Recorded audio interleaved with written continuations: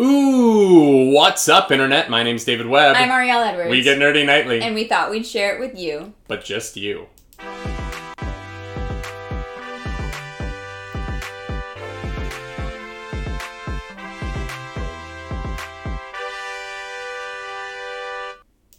That was funny because we post this everywhere and anyone can watch it. There's no... It was really funny, babe. I'm funny. I'm a comedian. What's up, Internet? Welcome back to another edition of the Nightly Morning Show. It's a Friday edition. It's a Friday. Oh, I have a hair on my face. Friday, November 20th, 2020. Yep, we've been married 2 months. We have been married 2 months. It is our 2-month anniversary, which there are probably people who celebrate that. I have a bruise on my knee. Okay, my bad. There's probably people who celebrate that. Are we doing anything to celebrate it? I mean, we watched Mandalorian this morning. We did watch Mandalorian.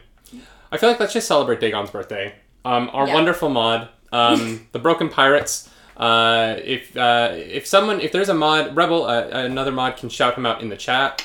Our wonderful mod Dagon from the Broken Pirates, who has really done an incredible job helping foster our chat. And we're just so grateful to him. And really, was a mod for the wedding stream. Yes. As was Rebel and many others. But we just want to give a huge shout out. The chatbot is not on, like always. It must be the Nightly Morning Show. Guys, this is what happens when we wake up like 20 minutes earlier to watch The Mandalorian. We wake up 20 minutes earlier to watch a 40-minute television show. Somehow we still lose time. Yep, exactly. It's very true, very true. Alright, the bot should be working. In 3 seconds. Okay. So yeah, we just want to... We're going to spend our anniversary celebrating our good friend and mod. Because mods are a weird thing on Twitch. Can we get into that for a second? Yeah, we can. The mod-streamer relationship is like a really interesting thing. Because when I first started streaming, I really was like, I don't need it. Like, if trolls come in and try and troll me, I'm going to be fine. I don't really care. And then it wasn't until like the first time that I did have like a troll incident that because of the game I was in, I couldn't like handle very well. Yeah. And thankfully, there were people in my chat who had like been like, no, I'll mod. Just you need one. And I was like, oh, fine, like whatever. I'm never gonna need you, but fine. It wasn't until that first incident, and then people stepped in and took care of it and cleaned up my chat, and I was like, oh, like this is like really important. Yeah.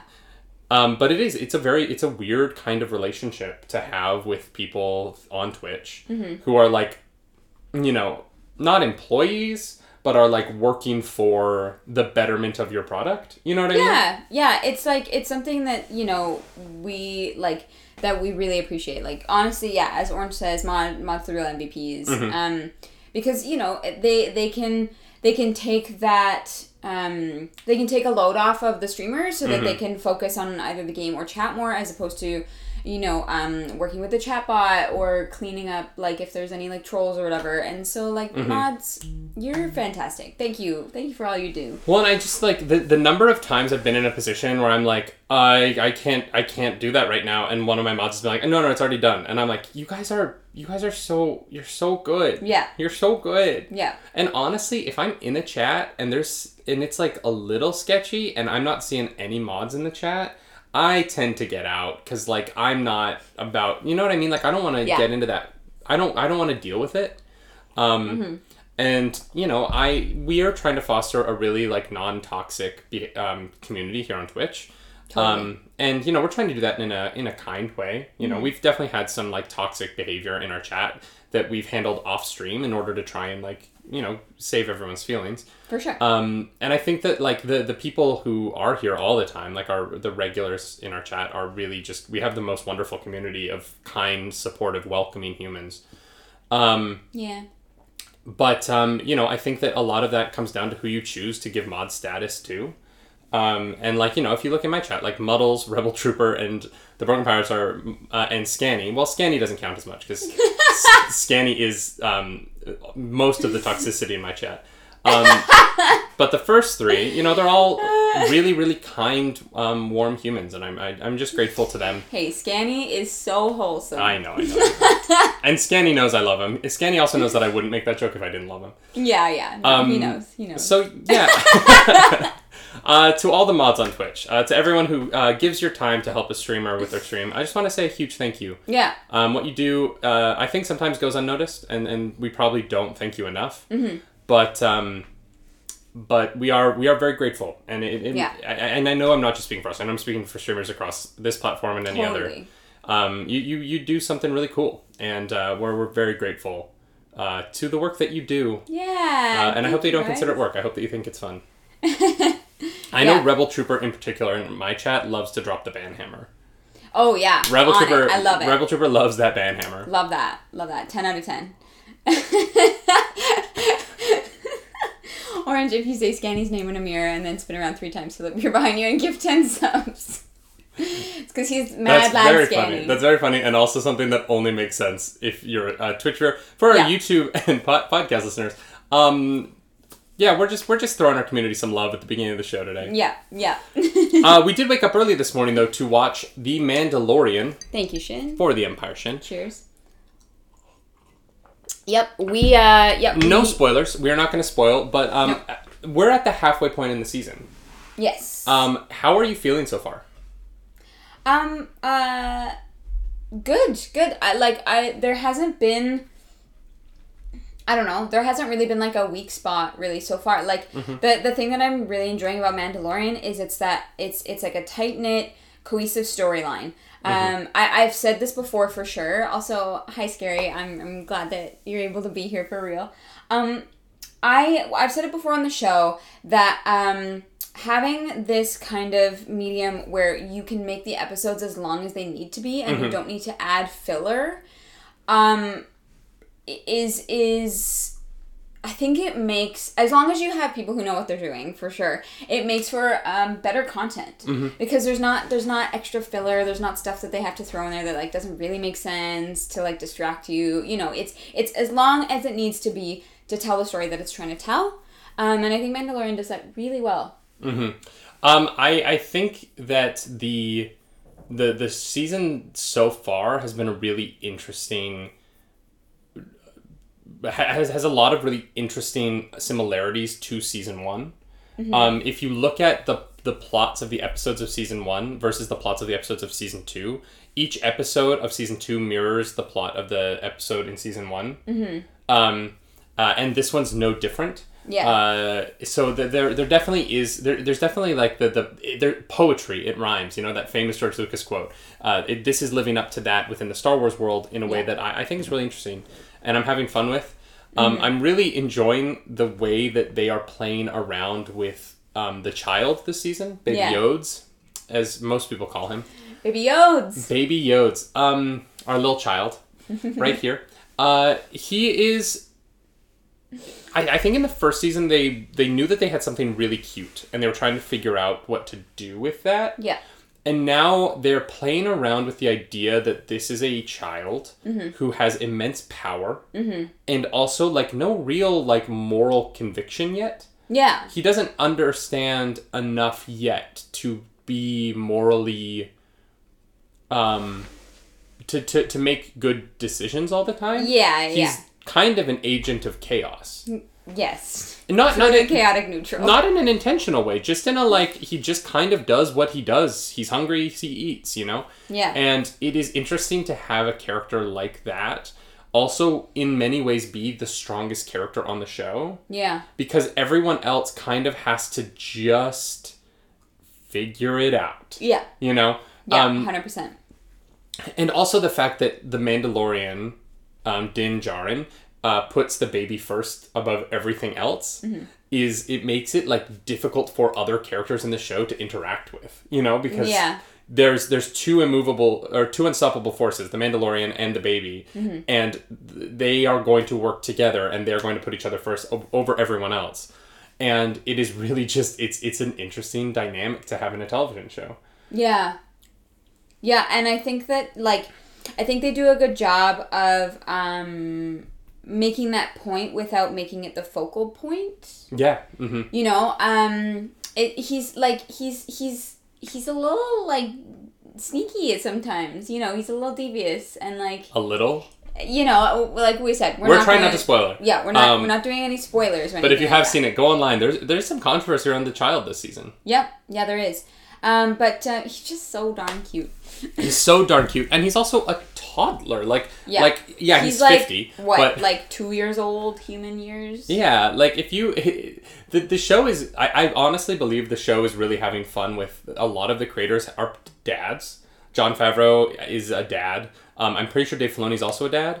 And I think that they're having fun with the fact that they're like, this is what it was like to be a dad to a toddler. Yeah. You know what I mean? They have that experience, and that's really coming across on the show to me. It's like, you know, everyone jokes around about how difficult a toddler is. Yeah. You know, my sister's, you know, my older sister told me all about it. Yeah. And it's like having this like thing in the house that goes off. And you never know when it goes off. You never know what's going to happen, but something's going to happen. And I think that what this show has done really well is making, like, having a toddler scarier by giving it the Force. Yeah. Yeah. It's truly one of those things where it's like, it's not just like a temper tantrum anymore. Yeah. It could potentially be something a lot more dangerous. Well, and we saw that at the end of season 1, right? We saw that, like, I don't mind saying spoilers for season 1. I think that's okay. Season 1 has been out for a while. At the end of season 1, the baby, the child force chokes Cara Dune because she's arm wrestling with the Mandalorian, and he doesn't understand that they're not fighting. He thinks that Cara Dune's trying to hurt his father figure, his guardian. Yeah, and it's an interesting moment, right? Because what happens is the Mandalorian immediately realizes that the cycle of violence that he's showing to the child is impacting the child and making the child more violent. Yeah. And now in season 2, we're kind of seeing the Mandalorian trying to unlearn that from the child in a smart way, but also kind of just dealing with the consequences of the fact that that is happening. Yeah. And that's like a tough thing to deal with, especially like Baby Yoda can't really communicate, like can't talk. No, certainly not. Like, which there's a great joke about that in this show. Yeah. But it's one of those things where, you know, he like you, like, you know, the Mandalorian is trying to explain stuff to him, and you have no idea what he's picking up or what he's not picking up because he's not able to speak back to you. Yeah. Well, and Dark Dispatch does bring up in the chat that people want Cara Dune off the show. Cara Dune is played by Gina Carano. She is a former UFC fighter, and she has been tweeting some things. Some anti-mask stuff. She recently joined Parler, and she's also tweeted in the past some transphobic stuff. Not to the same degree of transphobia that like J.K. Rowling has been. Yeah. But definitely some stuff that like rides the line in a way that has made people uncomfortable and upset, and people want her off the show. I think the tough thing with the Gina Carano situation is that the show was done. Like season 2 was finished. After a lot of this kind of was brought to light. And especially with what's going on with COVID and whatnot, it's not like they could have gone and reshot any of it. Like, the show was coming out. I think it will be interesting to see how Disney handles bringing her back for season 3 or not doing that. Yeah. But at this point, it's not really like they can cut her out of season 2 as they're airing it. No. Yeah, it doesn't work like that. It's kind of, it's done, and there's nothing they can really do about it in this moment, and so it'll be one of those things where we just have to kind of watch how they handle it moving forward. Yes. Yeah. But, you know, we don't have the full season yet. We don't know what her story arc is. She might not survive to season 3. You never know. This is a, like, pretty sinister world. Yeah, it's definitely interesting, right? It's interesting now, there's this thing now where if you come out against masks, and obviously the transphobia came first, and the transphobia for a lot of people is the bigger issue, but there is a big push for her to lose her job because she is anti-mask, which I think is a cheers, Nolan. Interesting It's a new thing. Like, that's never been a thing before. Yeah, like, you would never, like, fire, like, a flat earther because of, like, the science that they believe in, really. But I would love it if someone who worked on a Star Wars movie was a flat earther. Like, you're literally in a movie about being in outer space where the planets are round. Like, that would be the funniest. Oh my god. That would be the funniest thing in the world. So funny. Could you imagine having them on set and, like, just, like, maybe they make, like, little quips here and there and you're like, how do you, like, how? Yeah. Yeah. But yeah, the Miller makes the point that I wanted to make is that the difference between that is, like, flat earthers don't really, like, hurt anybody. Mm-hmm. You know, they're not advocating for something that is potentially dangerous. Oh, 100%. And I'm not saying I'm not saying that, like, what I'm not saying I agree with her. Mm-hmm. I'm just saying that it is interesting that we're, the pandemic has put us in this point where this one political topic is so divisive between two very large groups of people. Yeah. And there are, it is as the whole mask thing has become as buzzwordy a topic and issue between groups of people as anything. Yeah. And I think obviously I fall down, I wear my mask literally everywhere I go and I have no problem. I've never complained about it. I think the masks are obviously the right thing to be doing. And as an entertainer who wants to be back on stage one day entertaining people, please wear your dang masks because we need to get this virus under control. Yeah, that would be great. Thank you. I just, I kind of come down on the side of wanting to examine why we think that people should lose their jobs because of it. Yeah, and whether or not that is a beneficial way to handle the situation. And here's the thing, I don't think it is. I don't think it is because you give the other side more fuel for their fire to push back even harder about, the leftist agenda and blah, blah, blah. Yeah, that's definitely an aspect of it, for sure. Right? Like, the more that you try and, like, segregate the people with those views, like, fire them, get rid of them, mm-hmm. the more people who share those same values are going to be emboldened to stand behind that person.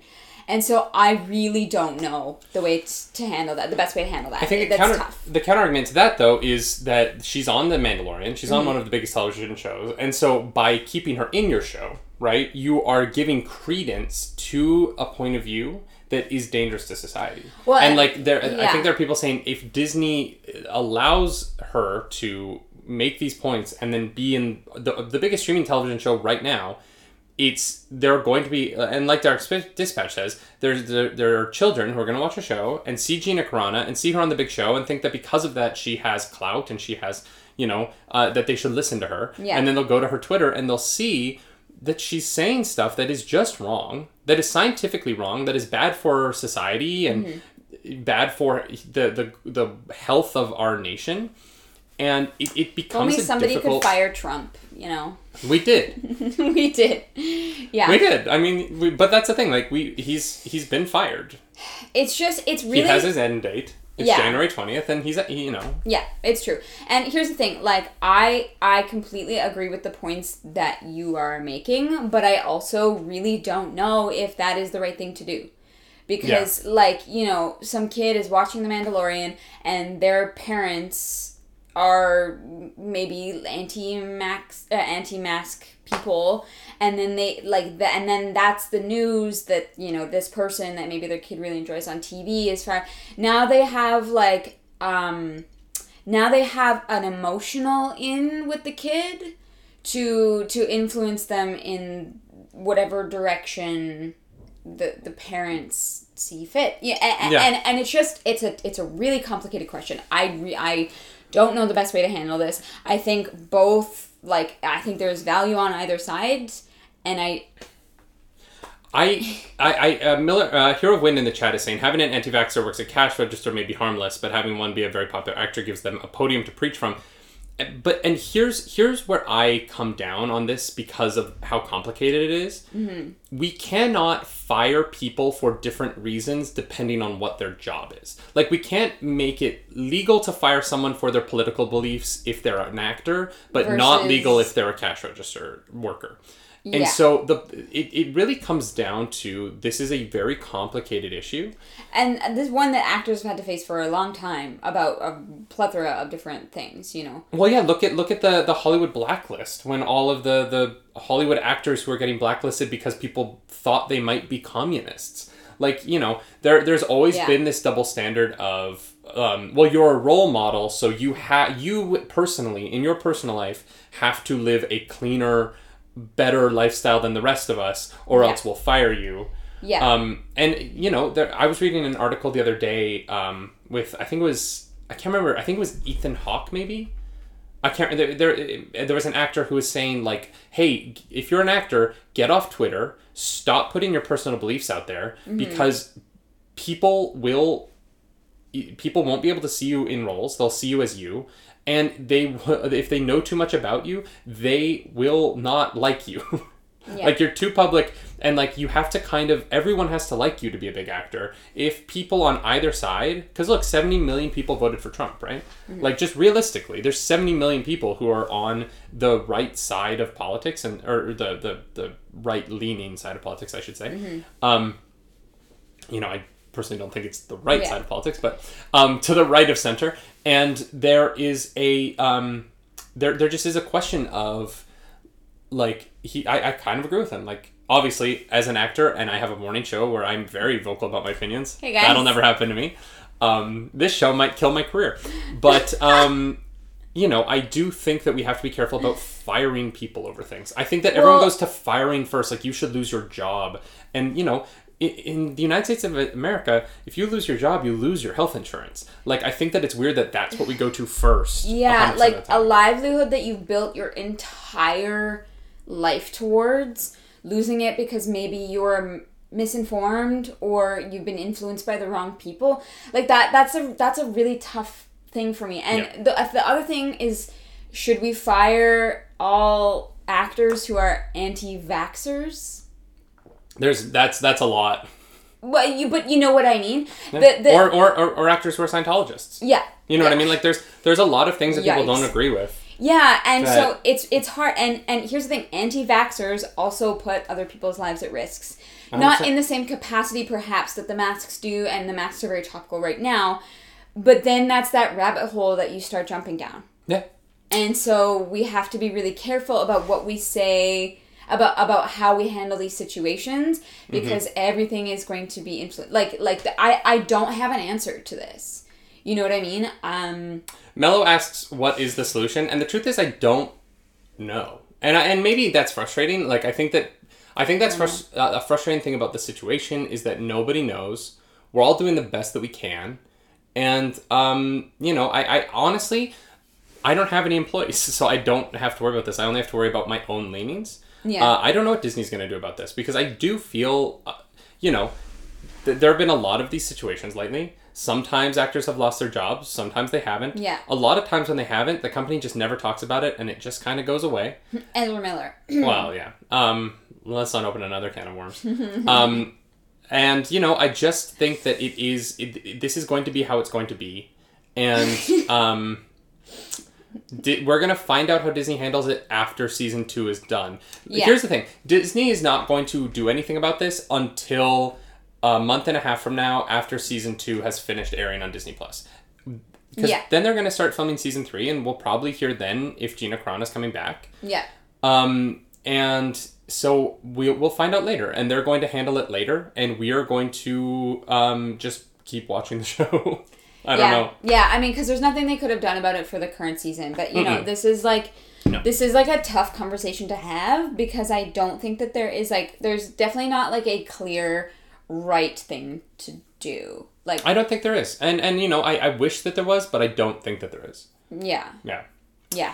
Should we move on to some happier news? Sure. Y'all, the next story I wanted to bring up, we don't have like a huge opinion about this next story. This is just some feel good stuff that's also a sad story. It's a little bit of everything.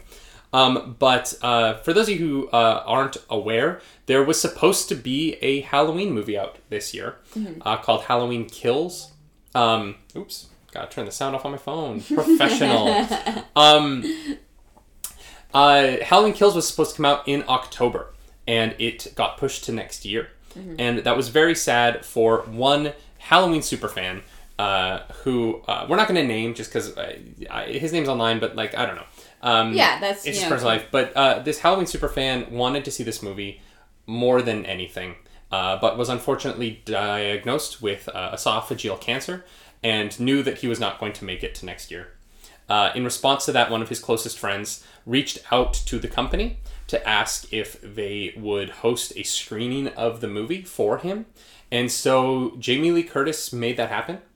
And so on September 13th of this year, he got to see the movie that he wanted to watch more than anything. And Jamie Lee Curtis, who is an ordained minister, also officiated his wedding to his girlfriend that night. They got married at 10:30 p.m. Eastern Standard Time. And then on September 13th, 45 minutes after his wedding, and seeing this movie that he wanted to see more than anything, he unfortunately did pass away. And he got to spend the last hour of his life married to the woman that he loved, and enjoying a movie that meant a lot to him. And I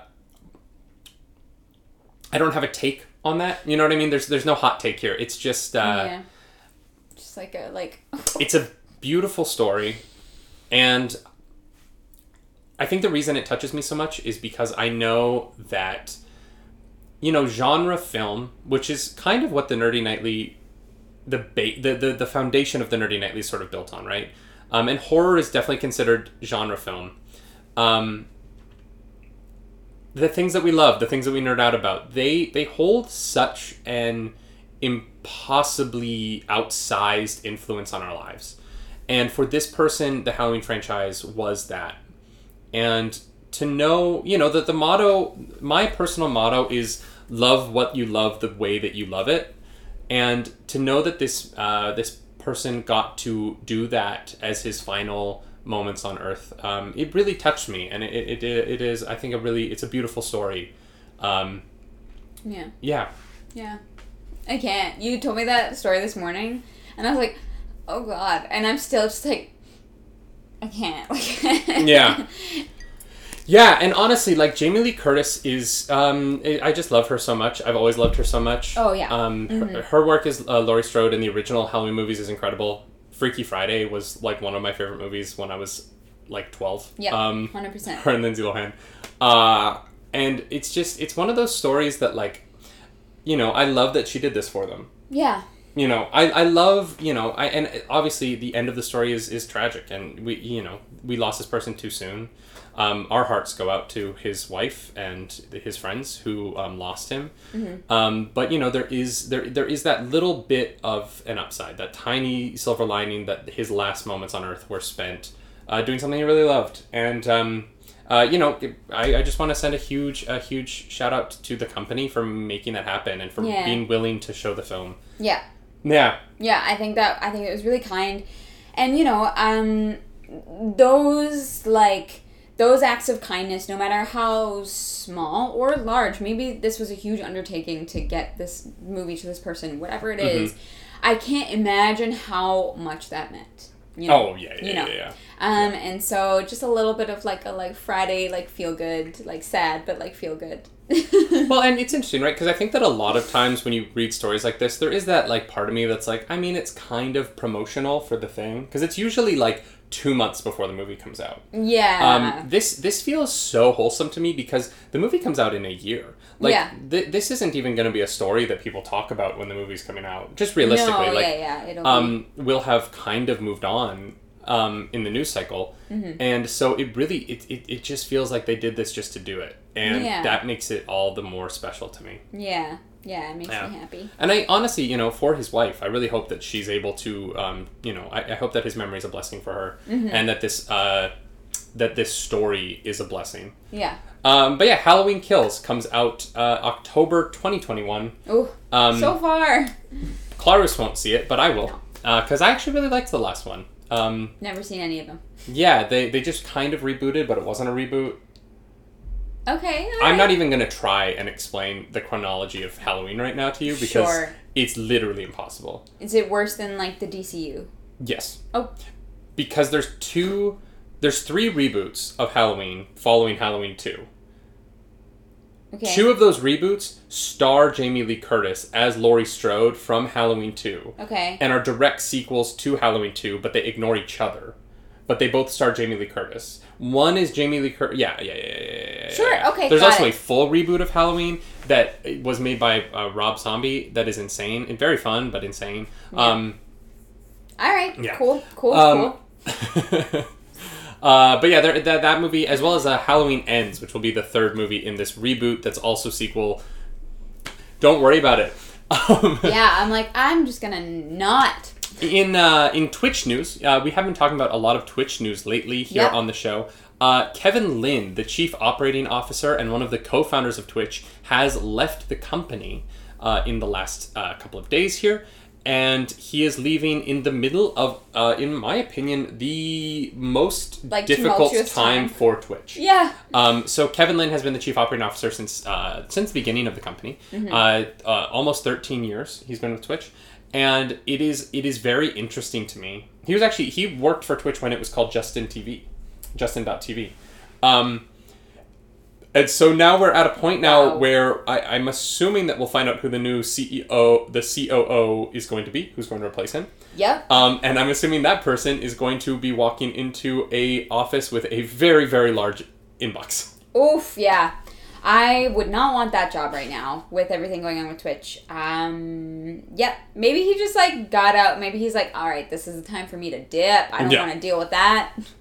He says he's pursuing his next adventure. And here's the thing. He wants to advance technology. And I totally get that, there's probably not a lot left in, changing the game with Twitch. Now, you're trying to grow the company. You're doing that. He probably just wants to build something new. Yeah. In my opinion, it is just an odd time. Considering everything going on, it is an odd time to lose one of the heads of the company. Yeah, hey guys that I built this up with for the last however many years, good luck with that. Yeah. And I'm trying not to read into it as a red flag. Thank you, Kulknor. Yeah, I'm is everybody bailing on Twitch right now? Should we get out now? I think that if other people at the top start to leave as well, we're gonna move over to YouTube. We're gonna move to YouTube. And, the thing that sucks is that this might be a totally innocent thing. This might have nothing to do with it, but because of the news on Twitch lately, because of what's been going on Twitch lately, there is a legitimate part of me that saw this and was like, oh no, this is the next thing in the DMCA end is here. problem. And I don't want it to be. I love Twitch. We say this every time we talk about stuff like this, but it's just the timing of it. It's been a bad week for Twitch. Yeah. The announcement that the affiliate program that we talked about on the show is going to be, you can pay to be an affiliate, that got bad press. Streamers are upset about it. Yeah.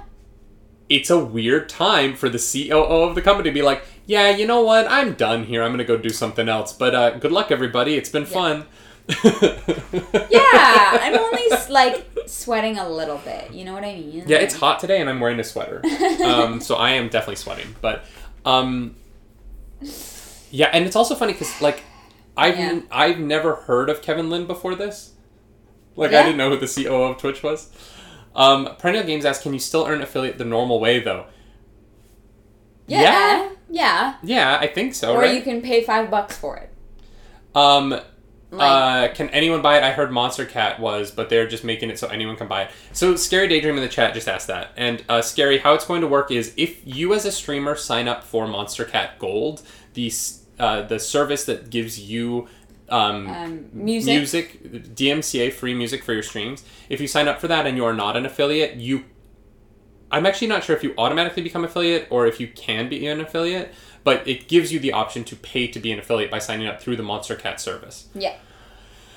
Yep. Mm-hmm. Yeah, we had a big discussion about that yesterday. Was that yesterday? I think it was 2 days ago. Oh, maybe it was 2 days ago. But yeah, it's kind of really upsetting. It is a weird time to lose the COO of the company. Yeah. It just is. It just is. It's a weird time. There's a lot going on Twitch right now, and the chief operations officer just dipped on us. Yeah. It's kind of like dad didn't leave, but like one of your uncles who was always around left right when you're about to go on a vacation. And you're like, it's like the uncle that like usually like fixes the motor when it breaks down. Yeah, we're gonna it's fine. Everything's fine. Everything's fine. It's just our company. Everything is fine. It's just our way of life. So has anyone streamed on YouTube before? Yeah, so can I use my sub badges on YouTube? Oh my god. Yeah. Do I need to get new sub badges? Yeah, it's a weird thing and it makes us very nervous. No, it's fine, you guys, it's fine. Nothing bad ever happens on Twitch.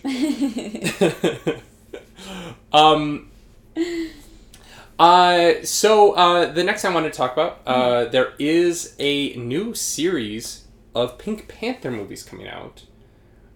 Did you watch the old Pink Panther movies? I think I've seen a part of one. They're funny. They're good movies. Yeah. This is going to be a hybrid. This is, I think, going to be more like the cartoon Pink Panther, because it's going to be a live-action CGI hybrid, sort of like the Tom and Jerry trailer that we watched earlier this week, from the director of Sonic the Hedgehog, the movie that came out earlier this year. Okay. So is there going to be like a preliminary like drawing release and everyone's going to be like absolutely not, and then they'll fix it? Is that what's going to happen? The first trailer comes out and everyone hates how it looks. Are the fans going to edit it? So what's really interesting about this is Sonic, as you just brought up, Sonic, the first trailer came out to a lot of, hatred. It was bad. I saw it.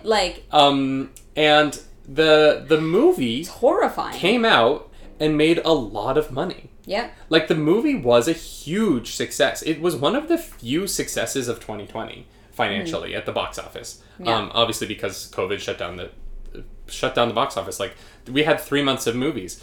And Sonic the Hedgehog made a lot of money. Yeah. It's getting a sequel. And this director, who originally had this kind of turd movie. It looked like it was going to be a turd. It looked like it was going to drop in January or February at the box office. Stink up the place. Yeah. And it didn't. It surprised everyone. And now this director, who a year ago when that trailer came out, if you had told me he was going to be getting the next big job, I would have been like, I don't know after Sonic, man. Like, that's not going to happen.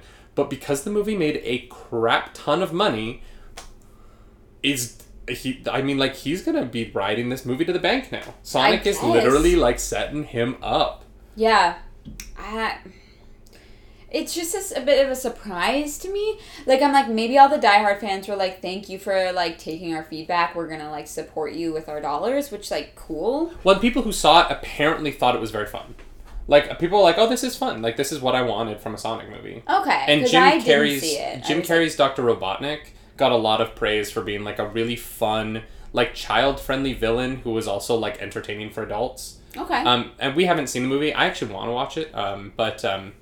The movie came out to decent reviews, and so like it made money. People liked it. People in China liked it. Like, it kind of made money worldwide. Mm-hmm. So it makes sense to me that he's getting these jobs. It's just, considering where it seemed like that movie was going to lead his career a year ago versus now. Yeah. Like, the release of that movie turned what a comeback. Around. Yeah, truly. The true comeback of 2020. Yeah. Is the director of Sonic. So we watched the Tom and Jerry trailer on here, right? And we got the Sonic movie earlier this year. We're going to be getting this Pink Panther movie. What do you think about this seeming resurgence of like Who Framed Roger Rabbit style animated characters in the real world? We're also getting Space Jam 2 with LeBron James in the Michael Jordan role. Okay. So like why do you think these like hybrid animation live action movies are suddenly having a resurgence? I don't know.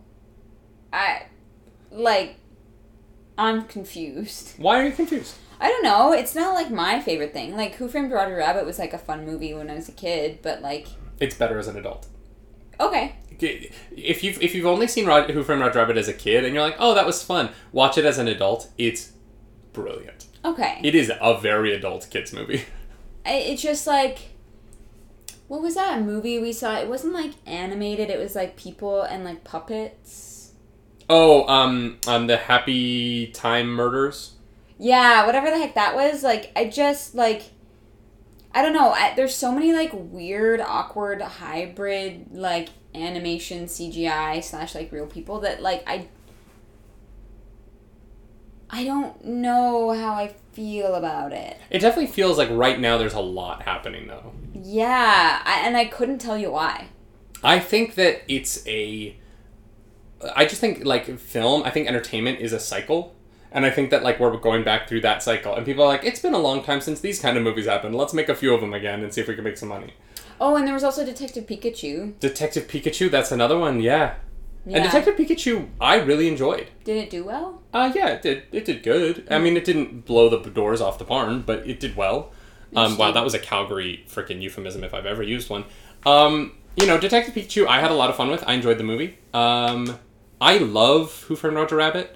I love Cool World, but for different reasons. That was the Brad Pitt movie I couldn't remember the name of when we were talking about this the other day. Oh, yeah. It's so bad, but it's so funny. I'm trying to think what other movies. I love Space Jam. I know Space Jam is a terrible movie, but I love it. Lola Bunny was one of my first loves. My first like crushes as a child. Which says a lot about me. Shocking. I don't know. Yeah, it's interesting. It's an interesting question. Yeah, I here's the thing. Yeah, it's not my favorite like type of movie, but maybe they're seeing that they're making money and like they're doing well, so they're like, all right, let's try to like cash in on this now before people get tired of it. Yeah, and I think that there's a lot of nostalgia. Like, they just put out all the original Looney Tunes cartoons on HBO Max, which was a big thing. People were watching them a lot, so I think maybe there just is nostalgia for this. Like, if you had told me before that we saw the trailer that there was a live action Tom and Jerry movie coming out, I'd be like, why? Like, yeah. Who I mean, even remembers Tom and Jerry? Even after watching the trailer, I'm like, why? But it might also be, you know what? It might also be they're playing at the idea that like the people who watched those movies, like the people who watched Space Jam as a kid, right, are adults now with kids and would take their children to see the sequel to their childhood movie. Yeah. And so like it might literally just be enough time has passed in order for the people who they think would take their own kids to see this movie are the adults and the parents now. Yeah, that makes some sense to me. Here's the thing, Spoonie, it's not anything against like the Tom and Jerry cartoon. It's that we watched the trailer for this new hybrid Tom and Jerry movie and it just... I have many questions. I have many... That trailer was weird. It was very weird. Dill Pickle in the chat says his mom worked for Looney Tunes. That is very cool. That is I'm a big fan of the Looney Tunes. Also, Dark Dispatch says you don't need to socially distance with an animated character. Depends on how it's filmed, Dark Dispatch. Oftentimes when like mocap or... Yeah, oftentimes there is actually a person there. Like for Rocket in the Guardians of the Galaxy films, Sean Gunn was on set in the place of Rocket, literally hunched down to like give them something to look at. Yeah. So oftentimes there is actually either a person there in like a green suit or and a mask maybe. Yeah, well typically it's the dots, right? If it's a motion capture. Yeah, but I mean if it's just a stand-in, they could be in a mask. Yeah, they could be, yeah. It really just depends on how they're filming it. To do it with, like, nothing there is harder. Although, for Tom and Jerry, that's probably how a lot of the mouse stuff was filmed. I don't know. There's a lot of ways to do it, but the social distancing is an interesting aspect of it, actually. Yeah. I wonder if we'll start CGI-ing actors close to each other. In the last Fast and the Furious movie, maybe not the last one, maybe 2 ones ago. I can't remember. The Rock is in the hospital with a broken arm. I'm not spoiling anything. Don't worry about it.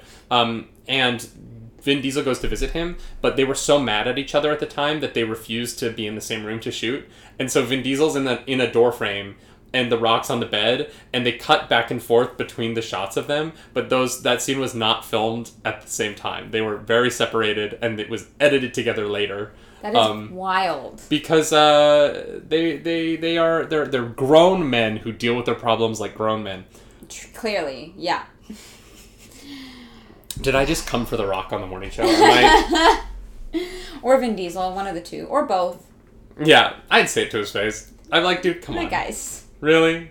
Really? This is how we do this?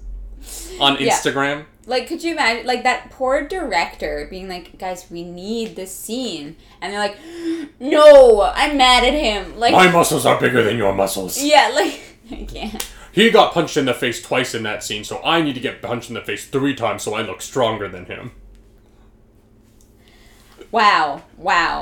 Guys, both your dicks are adequate size. Like, you're fine. Like, not what I expected you to say there. Oh, God, that's going to live on the internet forever. You're welcome. But, like, really, like, come on. Jeez. I can't imagine being that, like, I don't know. It's fine. For the impression. Yeah, I'm going to stop there before I dig myself a hole that... Well, yeah, I'm glad we didn't have a show when all of the reporting around the numbers game of the Fast and Furious came out, because, gosh, what would you have said about Vin Diesel's penis?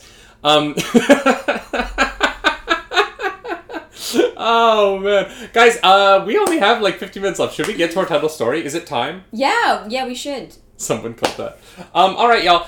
The title story is, on Wednesday, the Game Awards dropped their big nominations list. As they do every year around this time. The Game Awards this year are taking place in December, which is weird to me. Most award seasons are not in the height of when the things are coming out. Yeah. Like, Oscar season is in February because the movies are coming out in December.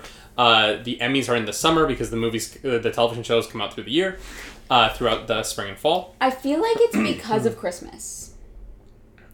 No.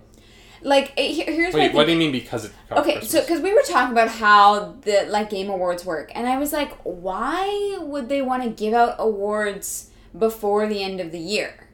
But then I was like, maybe to give people something to buy as Christmas presents. Here's my problem with it, alright? The Game Awards, the cutoff date for the Game Awards this year for nominations is November 20th, 2020. Your game has to come out before November 20th, 2020. Age of Calamity, the Hyrule Warriors game, comes out on November 20th, 2020. So it counts as being eligible for this year's Game Awards. Mm-hmm. But review copies were not sent out a month ago. They were sent out a couple of weeks ago. The date for the ballots for the nominees to be sent in, there are 95 outlets that nominate people for the Game Awards, right? Yeah. The ballots have to be in by November 6th and can be corrected up until November 13th. Yeah. In order for the nominations. A game like Age of Calamity gets kind of shafted by this situation, in which Demon's Souls also deals with the same problem, where Demon's Souls didn't send out advanced copies, so they get kind of screwed out of it. And so the year for the Game Awards is not January to the end of December. It is November, I think, like 12th of last year. To November 20th of this year, which is a weird release window. Yeah, it is.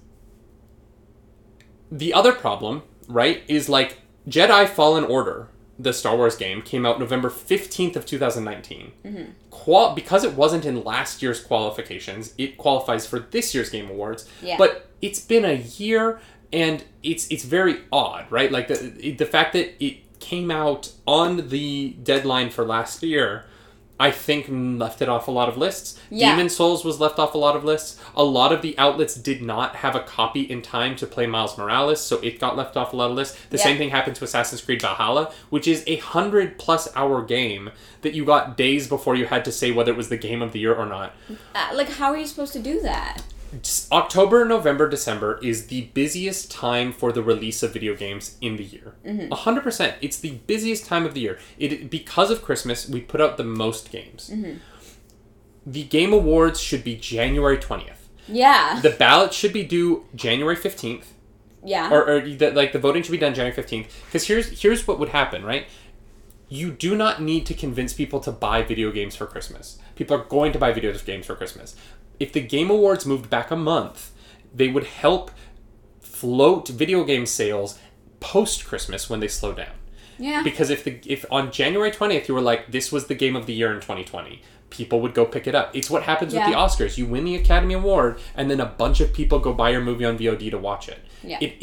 You do it later, Don't put the video game awards in the middle of the season when you're already going to sell the most video games. Yeah. It doesn't help anyone. Doesn't make sense to me. I don't know who thought that was a good idea, but I just, like...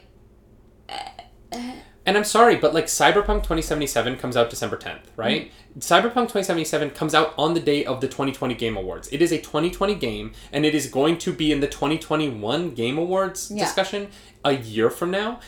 It is very odd to me, and the system that they have doesn't help the video game companies sell video games, which is the point. Surprise. The point of the award season is to sell games. The only reason the Oscars exist is to sell more movies. The only reason the Emmys exist is to convince people to watch more television. And the only reason the Game Awards exist is to sell more video games. Yeah. I know that people are going to be like, no, it's about the clout and like people care about it. Nobody gives a crap. Who won the Game Awards last year? Does anyone know? Does anyone know what the Game of the Year was last year? Or 2 years ago? No. Granted, they're not as big an awards show as the Oscars. It is literally so that the video game that wins can put a sticker on the cover that says, Game of the Year, buy this. It's to sell stuff. Yeah. Help these companies sell stuff by putting it in a release window where it actually helps them instead of putting it at the time where people are going to buy video games. Yeah. End of January, Video Game Awards. That way, end of January, early February, when video game sales are slow, boom. Yeah. Sales go up.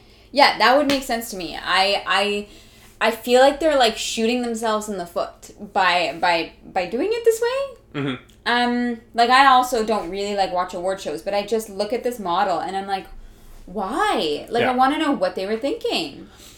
Yeah, it's a bizarre thing to me that you would put 2020 games in 2021 and 2019 games in 2020 and that's so confusing. Just make it January 1st to December 31st. Yeah. Because this happens every year. Last year everyone was like Jedi Fallen Order got snubbed. It didn't. It wasn't up for nomination. This year Jedi Fallen Order genuinely got snubbed because everyone forgot about it because it was a year ago and it wasn't a 2021 or a 2020 game. Yeah. But let's talk about the games that were nominated.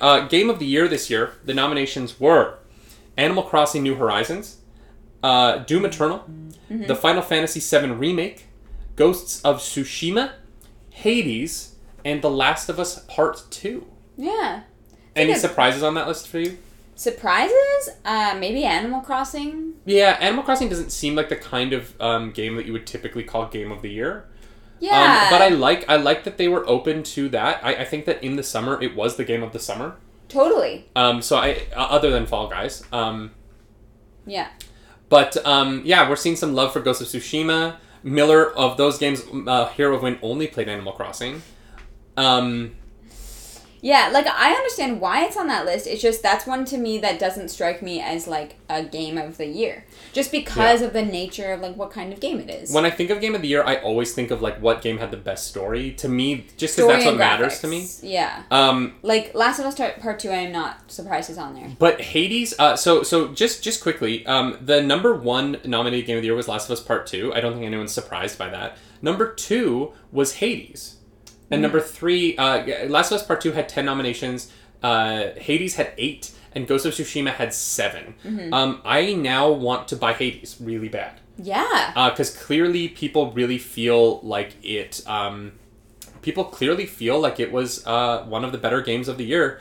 And it's also an independent game. It's not a AAA. It's made by an independent studio, which I think is really, really cool. That's really dope. For Best Performance, we have Ashley Johnson and Laura Bailey, both nominated from Last of Us Part 2. They're Ellie and Abby. We have Daisuke Tsuji, who was the lead performer in Ghost of Tsushima. Logan Cunningham, who was the voice actor in Hades, the lead. And we have Naji Jeter, who was Miles Morales from Spider-Man Miles Morales. Yeah. A game that wasn't nominated for Game of the Year, despite people being like, Miles Morales is dope. Yeah, so Miles Morales is not Game of the Year, and Valhalla is not Game of the Year. Nope. They're neither. Valhalla and Miles Morales are both nominated for, I think, action game?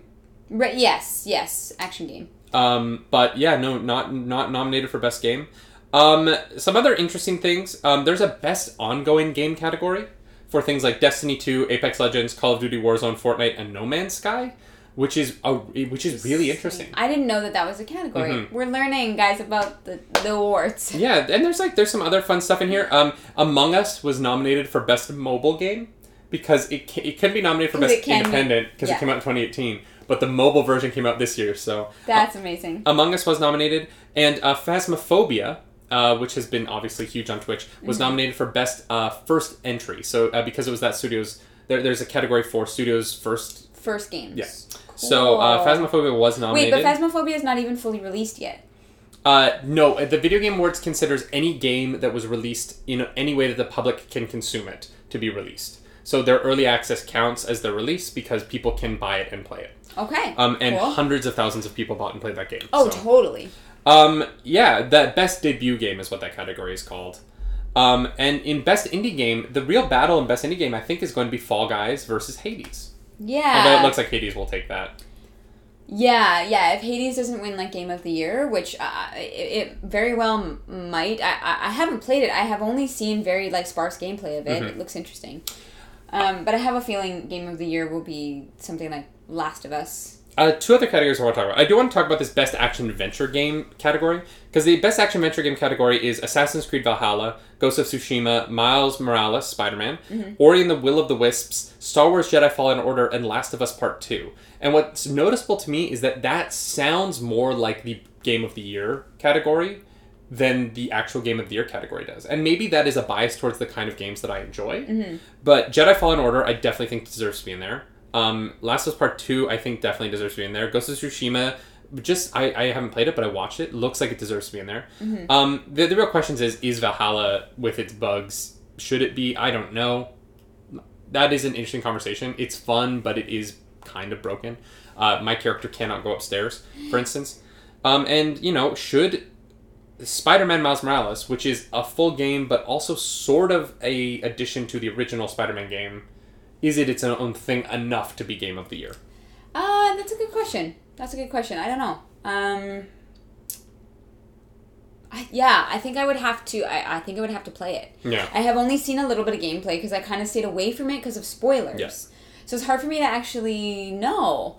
But yeah, Perennial. I also picked up. I've had it actually for a while. I have the first Ori, and I've played a little bit of it, and it's so far it's really really good. Ori's great. Yeah. I will say the only thing Star Wars Squadrons got nominated for was Best VR Game. It didn't make any other titles. Well, I mean, and they, like you like Squadrons, but it's not like... It's not the most amazing thing. But, yeah. So I'm not really surprised. Interesting. It is an interesting year for the Video Game Awards. Yeah. Spoilers kind of for Miles Morales. I'm not going to read that out loud, Shin, just because I don't want to spoil for people who don't want to know. Perennial Games, I almost cried on stream at the first 15 minutes of Ori the Blind Forest. Very emotional stuff. I did. I got teary. I was like, oh my god, like my heart. Ori is beautiful. Very interesting. I haven't played it. I've only watched your playthrough, but I must not have watched that part. Yeah, because that's kind of like the introduction, like story part of it, where you kind of learn what's going on.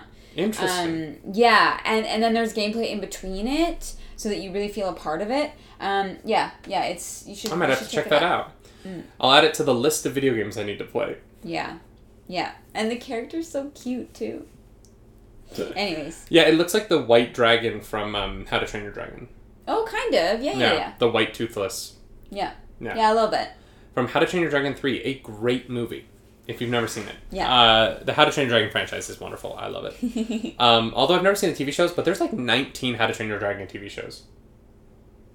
There's like multiples of them. It's very weird. Oh, okay. Sure. Yeah. Kate Emily 5 says, lol, seems like an extensive list. You have no idea. Yeah. The number of video games that we have purchased that we haven't gotten to yet is insane. I know. I still haven't even played Luigi's Mansion 3. It's just been sitting on my Switch for forever. I'm sorry. I know. I'm very sad about it. Maybe at Christmas we'll take some time off. I mean, we're streaming on Christmas Day. That was a joke. We're spending Christmas right here, doing the morning show, like we always do, Monday through Friday, 10 a.m. Eastern, twitch.tv/nerdynightly. You can also catch me later on today at that same Twitch channel. I'm going to be playing some Assassin's Creed Valhalla, turning that Viking stuff up to 11. What are you up to this weekend? What am I doing? I'm playing Skyrim tomorrow. Of course, it's Skyrim Saturday. And then we have our 420 stream on Sunday. Yes, 420. We are going to be doing edibles, playing some Jackbox, playing some Among Us. We're hoping it's going to be funny, or we're going to get super paranoid and it's going to be very weird. So join us Sunday. I think we said 4 p.m. Eastern for that. Yeah, I think that's what we're doing. And we are also going to have a YouTube video coming up tomorrow. That's going to be the second in our tabletop tournament series. We played some Ticket to Ride. If you're a member of the Patreon, that will be going up later today in the Patreon. Just for you. So enjoy that if you're at that $5 tier and above. And like we always say, patrons, you're the reason we get to do this. So thank you. Thank you. A huge shout out to everyone who joined our Patreon and helps us keep these 2 lights on for the morning show, because otherwise it's really dark and murky. Go watch the first episodes of this. They're not visually very... They're something. And we're actually going to get brighter lights, because I want more light. Do you have anything else to plug? No, All right. you nailed it. Follow us on social media across the internet, and as we always say, my name's David Webb. I'm Arielle Edwards. Do something nerdy tonight. Bye-bye. Bye.